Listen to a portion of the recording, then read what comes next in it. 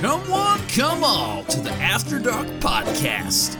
The podcast in which Sheriff Anthony does his best to wrangle Conrad through Westworld, one doggone episode at a time. So kick back and grab yourself some Apple Jack, or some Adam's Ale if that's your preferred poison, and get ready for these two wannabe cowboys to ramble the night away. Music was provided by the fantastic Nancy Wyatt and Jared Iscariot. Enjoy the show! Hello, and welcome to the After Dark Podcast. My name's Anthony, and that's Conrad. How are you, Conrad? Oh, I've done it again. I'm just walking all over you today, Conrad. Just say, how are you, Conrad? How are you? Stepped all over my part. Sorry. How are you, Conrad? I'm good. I'm gonna very say tentatively, just in case I speak over you again. Yeah, I'm being very purposeful with my words to avoid having my anyway, Conrad, my let's move on with it. Under your bushel. This is the end. This is the end of I can't work under these conditions. All right, I apologize, everyone. How are you? How's life's going all right. Yeah, to be honest with you, Like coming up to Christmas holidays, which in a secondary school, always means exams. Which obviously the pupils have to work hard, but for us, we just sit there and watch them and then get to mark the work. So it's not too hard. So I'm looking forward to that. And then Christmas holidays, 2 children to buy for this time. Although there was last year too, but the second child number 2 was very, very young, so there was no need to care at all about what to get him. Oh well, you've got that committed to video now. They'll remember that they'll watch this video in 10 years' time, and they'll be like, "Oh, I see. That's how my parents felt about me in my first year of life." Yeah, I should also put a little asterisk there. I'm not getting the presents. Obviously, I'm telling Santa what to get. Yeah. Obviously. Yeah. Yeah. So we're here to talk about Westworld. We haven't seen a Lapland yet. I would love to see a Lapland in Westworld. That's better than Warworld. That's what they need to do. It'd be better than Warworld. 100%. It'd be better than Warworld. But yeah, okay. So we're going to be talking about Westworld, episode 2, season 3. Now, I was talking to Connor just before we started recording, and we were both a little bit annoyed. Like, obviously, I've seen this season before, but I can't remember what happens in each episode. I'm not that au fait with it, but how annoying it is to introduce us to this awesome sci-fi cyberpunk world last episode, and then just take us straight back to what we had in season 2. Yeah, this was rough. This was a rough episode.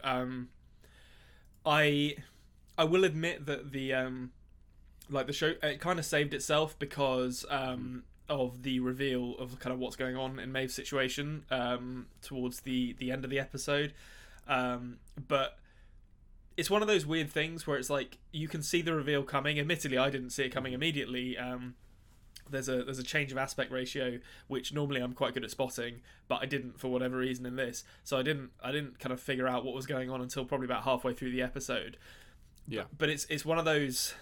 It's an odd situation. I don't know how you feel about this in television, but when a episode of television or a movie or whatever is written in service of a twist in the narrative, forgetting that the narrative up until that point still needs to be fun and engaging in order to make it a good thing. And Maeve wandering around meeting characters who I didn't like in the first place, and kind of not really doing anything of importance didn't really entertain me in any way, I have to say. Okay, yeah. Well, how I kind of feel about it is, I think they kind of wanted to recapture a bit of the first season a little bit, or second season even, with the Warworld and Hector being on his loop and going along with him through that storyline.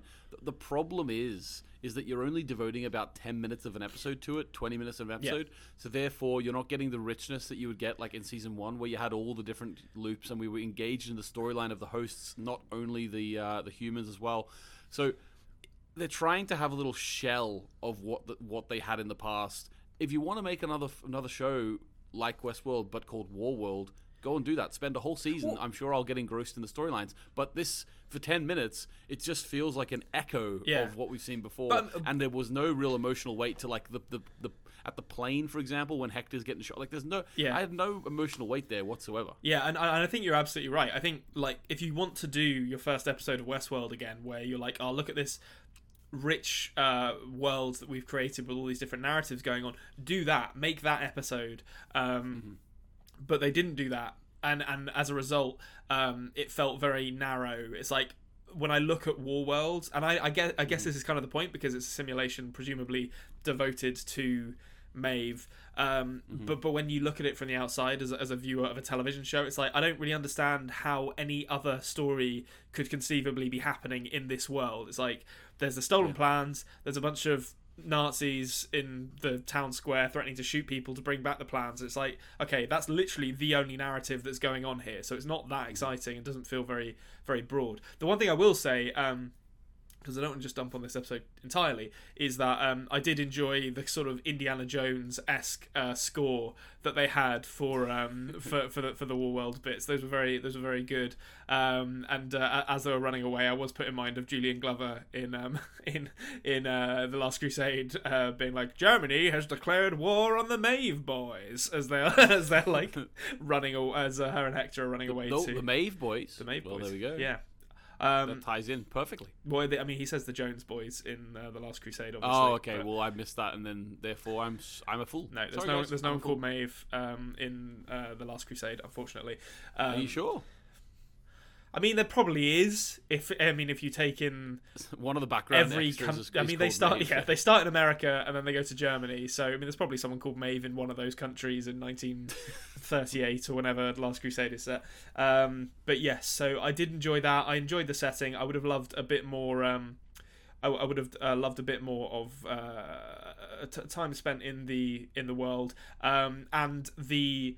Okay, maybe you could explain this to me. So Hector gives them both a pill when he first turns up, which I took to mean it's like a cyanide pill or something, it's to kill yourself. And then Maeve jabs it into a guy's eye, and I don't understand any of that at all. What do you mean? It's a pill. Okay, so if I go like this, listen, I know it's a television show, I know we have to suspend our disbelief a bit, but if I go like this towards your eye, you're not just going to be like, leave your eye open so I can jab a pill into it. You're going to close your eye, and the pill is not going to enter your eye, and you're just going to be like, ow, you just poked me in the eye. You're not, and I don't think cyanide pills just immediately dissolve into, like, your ocular cavity. Well, no, remember, they have to be cracked open by your teeth, so that obviously inside's just powder. Oh, I so guess she's, so, like, obviously putting it in his eye and then cracking it to put the lethal dose of cyanide into his eye. It was just... You are right. It was so it stupid. is hard to get something into someone's eye. That is hard. I think it is stupid. A lot of the Warworld stuff is stupid. Yeah. Having said that, part of me, I like a bit of cheese, to be honest with you, and I like whenever Hector goes, like in this narrative. It did make me think, actually, like it would be cool to see another world with the depth of the season one. They're not going to do that. Maybe they'll reboot it in 20 years or something. But like whenever he like revealed the car and he's like a woman of your stature needs whatever, and he reveals the car, this real big cheesy moment. I kind of like that. Oh, I know. I like that stuff though. Like, I mean, I wanted I don't want her jabbing a pill in. It just feels like a dumb moment that someone who has never been in a fight in their life wrote. I want. It's like someone punching a Nazi and it to make the Indiana Jones like quish sound effect as they do it. Like, that's what I want from Warworld. They should have people like behind the scenes clicking the sound effect buttons because they're trying to make it like one of those films. Yeah, absolutely. Yeah, that would be great. But here's a question for you. Did you believe that Hector was of his old mind at all? They got me so many times in this episode. I was like, right. I was watching that opening and I was like, honestly, Hector is dealing with this change of scenery very well. And then obviously it's revealed that he's just been speaking in deliberately vague dialogue to conceal the fact that he doesn't know what's going on. And I had to hold my hands up and be like, fair enough, you got me. And then the same thing happened later with Felix, Sylvester, and Lee. But I mean, in that situation, I was furious. So like, it wasn't a fun revelation. It was anger. So yeah, the weird thing is, like, okay, it eventually comes out that this is all a simulation. Yep. Maeve really figures it out, because obviously the fact that Lee Sizemore is back. For a split second, I even forgot it was a simulation. I'd seen it before, and I saw him, and I was so angry at seeing him. Yeah. But no, it's a simulation. Okay, we've talked before about retrospective world building. I just want to add this in before we talk about the simulation overall. They seem to have added a new thing in. Now, tell me if this is a thing in the past. Maybe it was. Maybe we just didn't pay enough attention to it. But twice in this episode, when a character reveals that they are a host or a simulation, they start to stutter heavily. Yeah. Has that been something that's like when Bernard found out, did he stutter? I don't seem to remember him being like, but. I don't seem to remember that.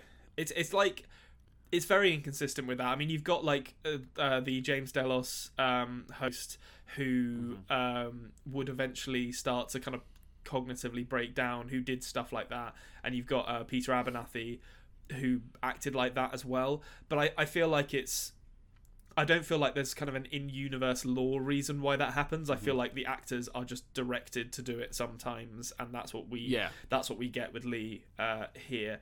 Depends on who the director of the episode is. Yeah, exactly. But I think I think all this is kind of dumb.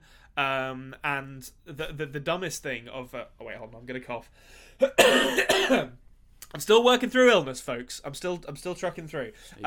He's doing it. So the dumbest thing about the simulation is Lee bargaining with Maeve that he can help her find her daughter. He can like direct her to the forge where her daughter is, because I thought I know it's a simulation, but the whole point of the end of season 2 is that they bring all the hosts' consciousnesses into this simulation within the forge and then beam it to fucking Saturn or something, so that no one can mess with it and no one knows where it is. So even though it's a simulation, someone outside of the simulation must have written or otherwise coded this narrative so that someone tries to bargain with Maeve by saying, "Oh, we can get your daughter back." But the whole point is no one knows about that, because everyone who knows about it is either dead or made sure it got beamed to Saturn to hide it from the rest of humanity. So who the fuck is writing that? Maybe it'll be revealed. I love it. Like Felix and Sylvester are the masterminds of Westworld now. Oh, imagine like they just fail. Alive. I mean, Sylvester definitely would, because he's a middle-aged white man, so he'll just fail upwards in Westworld. Felix will never be promoted, despite being the more competent of the two. Yeah. Right, okay, the simulation overall. Here's my question to you. I kind of liked, like, as stupid as it was, I kind of liked how Maeve escaped, like, having cameras of the outside world from within the simulation, and, like, getting a robot to go over and take her brain nut out of there. Also, of course, it's, Westworld style to make the machines holding the brain nuts and everything, and the server room to be way too overcomplicated. There's a lot of wasted space there. A lot of wasted space. I mean, okay, so I mean, there's two things I'll say about that. The initial sequence where Maeve like plants the plans on all of the hosts, and then you get they've done it before, but normally it's in camera when they do it, like all the hosts freezing, and a couple of people still moving around. I think that's normally done in camera, which means they don't do like crazy camera moves with it, because it would probably reveal like people moving, or like there probably is some like CGI trickery to keep them still. But the sort of 360 sequence where everyone freezes and Maeve is still walking around looked amazing. That was really, really cool. I thought it reminded me of the bit with Quicksilver in Days of Future Past, the X-Men movie, I think, where he's he's like running around like knocking bullets out of the air with his fingers and stuff. I thought which doesn't make any sense because his music is the right speed. Did you notice? That's a good point. He puts his earphones on and starts listening to music, but really he'd be listening to That's true. Maybe he like projects his field of speed outwards. His field of speed. Yeah. Listen, you can't get it. They can time travel in like the super speed people in Marvel and DC can time travel. So we simply can't interrogate how their powers work because it will make no sense. But so that's really cool. I love the camera work for that. I thought it looked great. I like the bit with her, poking the bullet out of the way of Lee. And then Lee, when she did that, Lee blinked, and I was like, he's not frozen. I even remember the first time I watched it, I was like, he's not frozen. And thank God he wasn't, because I was like, that would be the worst frozen acting I've ever seen in my life. It didn't look great. It did not look great, so I'm glad. I mean, that was another case of them being... So the first was Felix and Sylvester turning up, and I was like, how the fuck are they not fired? This is outrageous. And then Lee turning up and being alive, and I was getting more and more angry, and then they revealed that he was a host or it's a simulation or whatever, and I was like, fair enough with that. But then Lee turning up again here, I was starting to get angry again. Like, he's clearly not frozen, and I felt this episode was full of like bait and switches that were designed to make me angry. Yeah, well, yeah, it was definitely a lot of bait and switches. Now, thing I want to talk about last week in the comments, a couple of people were talking about Warworld and how stupid it's going to be when you realize there's planes and everything. Yeah. And like surely the sound of heavy artillery can be heard from Westworld and stuff like this. Yeah. Here's my now we're all slagging it off, right? But here's my question to you, which I've just thought about watching this episode a second time. Is Warworld actually real, or is it only in the simulation? No, I think it's just in the simulation. I think that was kind of what I was slagging off about it last week. Was like, why would anyone go here? It doesn't make any sense. Like, how are you going to conceal, planes and artillery and all that stuff from all the people in the other parks? And I think the answer is it doesn't exist here. My interpretation. So initially throughout this episode, I was like, once I figured out that it was a simulation, which happened pretty much as soon as Lee turned up, because I was like, there's no way that they bring him back. I was like, okay, so who is in possession of the simulation, and what are they trying to analyze about Maeve's behavior? Yeah, what is it about? What is this simulation? And my first thought was it was probably like Charlotte, because there's this whole like Charlotte / Dolores. Well, yeah, host Charlotte. Because I'm still. Well, okay, so there's two things that kind of compounded that for me. One is that the sort of compound that we see once Maeve escapes the simulation with Vincent Cassel being villainous in that way that only he can do, looks very similar to like the compound that we saw Dolores, Bernard, and Charlotte turn up at the end of season 2, where they had like one of the host. Wasn't that Arnold's old house? I think that's it might have been. Yeah, but the architecture looked very similar to me. And maybe it's same not, sort of place, but it definitely seemed similar. So that makes me think that that's part of what made me think that Charlotte was involved. The fact that Vincent Cassel's character, whose name I didn't actually catch. Oh, that's right. He said it, and I wrote down Serac. Engelrod Serac is what I wrote down, and I was like, that can't be right. That cannot. Engerond. I think it's Engerond Serac. I'm gonna call him Engelrod from now on, because we did hear the name Serac in the last episode. Yeah. I think that it was implied that the woman from Guardians of the Galaxy, Pom Klementieff or something, or whatever her name is. Yeah. It was implied that she was like the representative of him. Oh, okay. You know what I mean? Yeah, so I mean that's kind of what's confused and intrigued me at the end of this episode, is that I'm fairly sure we saw Bernard, Charlotte, and Dolores turn up here at the end of season 2, but the way that the Serac guy talks about what he wants from Maeve implies that there is going to be that he's actually working against Delos and whatchamacallit, the Insight, or not necessarily working against Insight, but he has a tenuous relationship with Insight.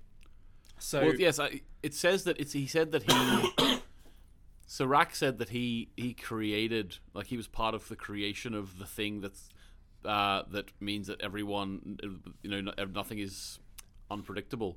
So I assume, you would assume he's talking about Rehoboam there. So therefore, he's one of the ones who created Rehoboam. So is he like related to that guy Liam from the last episode, or how's that work? Well, I mean, I think they have a business arrangement of some sort, but I think my hope is that, based on the fact that the first episode was almost entirely cyberpunk, and one of the core tenets of cyberpunk is mega corporation, like kind of corporate espionage with murders and stealing secrets and all sorts. Yeah. That's what I think's kind of going on here. So they are, in theory, working together, but in practice, they're all backstabbing each other constantly. What I'm hopefully, I mean, yeah, God willing. What I'm interested in though here is how Dolores, Bernard, and Charlotte kind of play into this, because unless I've misunderstood something, at the end of season 2, they all appeared to be on the same side, or at least they were coexisting in the same place, possibly this place. So something has happened. Unless they're going to do some wild thing where it's like the end of season 2 is actually the end of season 3, and we haven't gotten to that point yet, which would be kind of nuts, because they didn't. That's a real. Now, you haven't seen it, and one day potentially I'll make you watch it, but and I will make you watch it one day, maybe when we're like 50. Lost. Yeah. There's a particular ending of a season of Lost which is actually the end of the next season. Oh, okay. That is actually something that isn't Lost. Okay. Well, I mean, maybe it could be something like that then. That would be kind of nuts if they. I don't believe that Joy and Nolan have the foresight to write the end of the next season of television in the current season of television. No, they can't even write the end of the first season they're working on. Like, No. this is so full of retrospective changes. Yeah. It's every season they get around the table and right, what do we feel like making this year? Yeah. Like, And then there's one guy in the corner just like, oh, that doesn't actually make sense with what we did in the last season. They're just like, quiet, Roy! Stop ruining things with your pedantry. We're George Lucasing it. Yeah. Who cares? So I if they don't explain that, that's going to be really annoying to me, because at the end of the season, like last season, it was implied that they're all together. Bernard kind of realised that he shouldn't have killed Dolores because she was kind of right, or there was a middle ground between their ideas. You know, Dolores didn't want humans to get a hold of the Forge. Bernard didn't either, and they arrived at the conclusion to send them to space or wherever the hell they sent them. And that was my interpretation of the end of season 2, was that like he had kind of come round to being like, okay, I shouldn't have killed her. We should have talked this one out. Charlotte, Bernard, and Dolores on the same team, and now we find Maeve being sent to kill Dolores. Charlotte is actively trying to hunt down both Dolores and Bernard, I think, and it's just Bernard going back to Westworld for some reason. I think that. Potentially, it is a bit weird at the start of the third season compared to where Bernard was before. You are right. There would seem to be something missing there, and maybe, like, I know that Bernard was starting to have little flashbacks in this, so maybe we're going to see that through that. Yeah. Or maybe it's going to be another timeline thing, because they have always had split timelines within the first 2 seasons. Maybe that's something they realized that they should just stop trying to do, because the second season was so much worse than the first. Well, yeah, they just fucked it up so badly in that second season. But I mean, it wouldn't surprise me if they were like, right, we had 2 timelines. Like, it wouldn't surprise me if they got around the table for writing season 3 and they said, right, we had 2 timelines effectively in season 1. Technically they had more than that, but really you had the William timeline and you had the present day timeline. 2 and then some flashbacks. Yeah, and I wouldn't surprise me if they're like, let's simplify it, let's just have 2 timelines here, and have kind of tried to do that. So maybe that's what they're doing, until Bernard is kind of in scenes with other characters we know.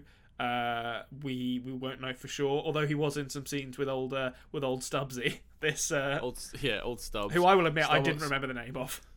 Stubb off the old block, but Ashley Stubbs. Now, I'm going to admit something, guys, and we've already mentioned me being a fool once in this episode.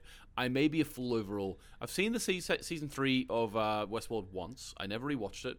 I personally didn't remember that Ashley Stubbs is indeed a host. So at the end of the last season, it might have been looked like I was like sort of like, trying to quell Conrad's theories by being like, oh, but maybe not. When Conrad realized he was a host, I completely forgot that he was. So I was like, in my head, I was like, because it's such a B plot at the minute, you know what I mean? So I just kind of forgot that, and I knew that he ended up like protecting Bernard, but I didn't remember that it was because his core function was changed and stuff like. I didn't remember that. I don't know how. I just didn't remember that at all. Yeah. I like that though. I like that that change. I think they waited the right amount of time to reveal this, because there was a point in time where it could have just been too many people were turning out to be hosts. Yeah. Now, if you look back at them, it's funny because I laughed as well whenever the Lee Sizemore came out, and then she started saying that he's a host or he's a simulation, and in my head I was like, how funny would it be if this wasn't a simulation and he's a host too? Because I think it turns out like literally nearly 50% of the characters we met at the very beginning of the show. I think all of them are. I'm trying to think of any characters who aren't. I mean, well, they're either dead or they're hosts. Or the ones left, you mean? Yeah. Like, so, I mean, it's not. Well, I suppose Man in Black, I suppose, is kind of sort of. Oh, the jury's still out on him. He got shot so many times last season that I'm like, he must be a host. He must be. I just want to say as well, like, there were comments last week asking why we haven't still talked about the after credit scene of season 2. Conrad, have you actually watched it yet? No. I still haven't. Remind me what happens in it, and then we'll talk about it. You haven't seen it. It's basically the Man in Black. I'm not going to get into the details of it. You should watch it, but basically the Man in Black is just very much questioning his own reality, and he ends up being in like a. It's really similar. It's almost like he's in a facility where they're asking him questions similar to what he would have asked Scottish Jim. I'm making a note. I'm putting it down in my notes. Watch post-credit sequence of season 2. I promise I will do it, and then we'll talk about it next week. Well, hopefully the Man in Black's in next week's episode, and then it will make sense to talk about it before we start. Yeah. You know what I mean? But there we go. Yeah. I will say, but the Stubbs stuff, right? Stubbs stuff. I think it's cool that he tried to off himself because he had finished what he thought was his prime directive. Yeah. I would like like a little bit more detail about how he actually came to realize he's a host. That would be pretty cool. Also, I think there's a real weird line where they haven't really done much explanation, and I'm like a detail-oriented person. I want to know what the difference is when they're programming a host to be in the real world and to deal with hosts. How the hell do they program into them that they won't eventually figure out that they're a host? You know what I mean? Yeah. They're not just making them in their storylines in a fictional world. They're putting them in the real world and then having them think they're a real person. There must be so much complicated code going into that to make them not realize they're a host all the time. Well, they're also, I mean, not just interacting with hosts, but I think, within Westworld or any of the, Shogun World, whatever, like you have a self-contained ecosystem, so you can isolate them from advertisements for Westworld, stuff that's like, yeah, we have AI and robots and they're wandering around. Whereas, if you're putting them in the real world, it's like, well, they're going to see that stuff. That if I was walking around a world where it's like, come check out these lifelike robots, I'd be like, wait, am I a robot? You start asking these kind of existential questions when you're exposed to these ideas, which are far easier to keep your hosts away from if they're all in, the 1890s or whenever Westworld is set. It's like everyone thought that they were in the Truman Show. Everyone thinks all the time. Yeah, exactly. And there's been more than one day where I've woken up and being like, "Am I in the Matrix?" So that wouldn't have happened if I hadn't seen the Matrix. So except if you're the Wachowskis, they're the ones who did it. But I'll say this, right. I do actually think that I'm in the Truman Show. No, I'm just kidding. But I remember when I was 12, when I came from Australia over to Ireland. I remember really thinking that I was in the Truman Show. Like, I'd seen the Truman Show like 3 months before we left, and I remember really believing it. And I was like, in my head, I was like, oh, geez, ratings must be going down. They need to change the scene. The family moves to Ireland. All right, here we go. I mean, how do you marry that with flying like 3,000 miles or however far it is from Australia to Ireland? Well, I think they just put us in a plane and then just like had guys had it circle shaking it for a full day while they traded out the sets. Right. Okay. Sure. And the funny thing is, now this is just my adult retrospection. Now, when we moved to the town that we live in, Northern Ireland. We didn't leave it for 2.5 years. I swear to God, we didn't leave it for 2.5 years. Oh, they were building the set around you. That's what they were doing. Yeah, finally, my mum let me join a football team outside the town, and then we started going there. But before that, I don't know why. We just didn't go anywhere. Yeah, okay. Well, I mean, I'm happy to occupy the role of... I wouldn't be Ed Harris in the Truman Show. I'd be like his... I can't even remember the actor's name. His shitty friend who takes him out onto the docks to drink and reminisce about his dad. That's my role. I wanted to say one more thing about the Stubbs stuff, because I've been pretty harsh on him as a character. I will say right up front that I still don't think he is a character. I think he's the most underwritten person in the show. He has... Yeah. They've had opportunities... They alluded to that. Here. He doesn't have any confusing backstory. They did, but like lampshading your own bad writing is not going to fucking pass muster with me, Westworld, all right? You don't get to be like, we've done nothing for this guy, and then be like, we're going to turn it into a plot point. Like, great, okay. Would have been good if maybe you'd have just written something for him instead, but whatever. Self-referential, it's terrible. Yeah, exactly. Like, it doesn't... Lampshading your own bad choices doesn't excuse the bad choices. But so there's two cool things he does in this, which I was like, all right, that's pretty fucking cool. So the bit where he spits out the bullet, I was like, that's great, I love that. And there was a moment, and I want to know how many takes this took, where he cocks his pistol and then catches the shell casing of the bullet that he shot into his own mouth. I was like, all right, that's pretty fucking cool what you just did there. I'm on board, Stubbs, with that was cool. You want to do. Yeah, I agree with you. That was cool. The lesser Hemsworth, obviously he's taking a few tips from his brothers. He's getting better. He's getting a bigger I'm role. going to put him wait, hold on. Which one is this? It's definitely not Chris. I don't remember the other's name. Luke. I'm going to put him above Liam now, actually, based purely on that. I think Miley Cyrus probably would too. Are they an item? X's. Oh, okay, nice. Yeah. Unless they're still together, I have no idea. But Liam Hemsworth, I've never seen in anything good. I've never seen Liam Hemsworth do something where I was like, that was fun. Whereas, the Hunger Games was a big thing. I didn't like the Hunger Games, but it's something that he did. I didn't even realize he was in the Hunger Games, to be honest. Luke Hemsworth is going to be in the new Thor film too. I think we mentioned this before. Actually, He's going to be he's reprising his role as actor Thor. that's just being. That's quite fun. I can get on board with that. But I think Liam Hemsworth is kind of like he strikes me as like the man Hollywood calls when they can't afford Chris Hemsworth. Whereas Luke Hemsworth doesn't really look like them, so maybe he gets slightly more distinct roles as a result. Yeah, no, he's doing all right. I always think it's funny when so many of a family get into an industry. Yeah. This is what I'm always skeptical of this. Obviously, nepotism is a huge thing in every walk of life. But is it because, like, which one became famous first? And is it because they were famous that the other ones got roles? Or is it that they all just broke through at the similar time? Like, I always wonder with this, like, we're little brothers or whatever. Like, all the Skarsgårds, obviously that's nepotism. But how does this happen, you know? I mean, I think it is nepotism, but it's also, I mean, you can't really avoid the fact that they're all very good looking. And, like, as soon as one of them got their break, they'd be like, there's others? There's more of him? And then they'd be like, well, you know, he's not as good, but we'll put the other ones in the Expendables or whatever. You know, they just, once the name's out there, Hollywood. Exactly. And also, like, who else is there? You know, you're not going to have Simon Quarterman, Lee Sizemore as your main guy in an action film. It's got to be a Hemsworth, like, you know? No, it reminds me when you see, what's his name? The guy from Malcolm in the Middle, Frankie Muniz. There was an action film that he was, like, the lead of, released a couple of years ago, and it's the most ridiculous movie poster I've ever seen. Agent Cody Banks 5, The Return. Oh, God, imagine. Oh, Agent Cody Banks, like, that was my jam when I was about 13 years old. Reboot Cody Banks, that's what I'm saying. They need Frankie Muniz needs to be in more stuff, but I think he's been through a bit of troubles, to be honest with you. Yeah, but I think he has. Okay, so the last thing I wanted to talk about was the fact that there's no Dolores in this episode. Now, we had a few episodes in season 2 with no Dolores. Maybe even season 1 we had one of them as well. She's clearly the main character of this show, and yet they have so many episodes without her.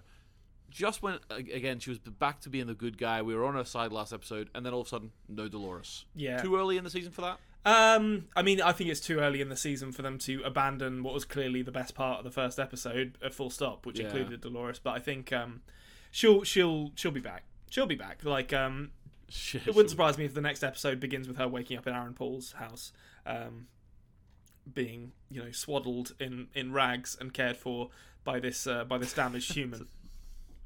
Yeah. Oh, yeah. Okay. So I'm gonna make a prediction. Okay. Do you think it will happen? And if so, when will it happen? That Aaron Paul finds out that she's a host. That's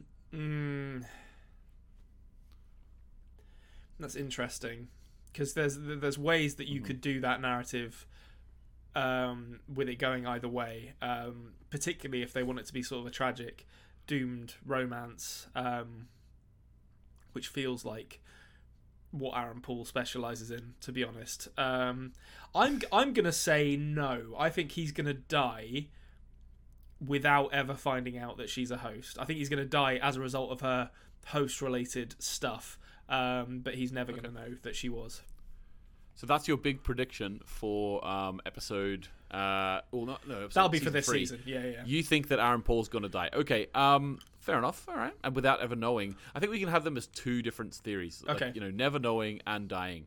We'll give you some points there. But okay. So the Aaron Paul situation is very interesting to me. So you think there is going to be some sort of romantic thing going on here? I'm hesitant to say it's Dolores not too much of a supremacist at this point? Yeah, but I mean, she's vulnerable now, isn't she? It's got the whole, like, wounded soldier syndrome. Like, he's going to nurse her back to health. I'm reluctant to say I definitely think it'll be romantic, but I think they're certainly going to find an emotional connection with each other. Dolores will help. I've forgotten his character's name now. That's the problem with them jumping around like this. Caleb. That's it. Yeah. I think she's definitely going to help Caleb find some peace because he's clearly not happy with his place in the world, and I think for his part, Caleb is maybe going to convince Dolores that #not all humans are bad. Yeah. So he's going to fill that role of humanizing humans. Yeah, he's going to be the Lee Sizemore to her Maeve in this, except he's going to be well written and well acted and not a complete fucking joke of a character. Yeah, and hopefully as well he actually sees through the storyline, because they started like that was Felix in season 1, and then all of a sudden they were like, we've got nothing for Simon Quarterman to do. Let's give him let's give him what Felix was up to in first season. So hopefully that's the case, but we'll see. Yeah.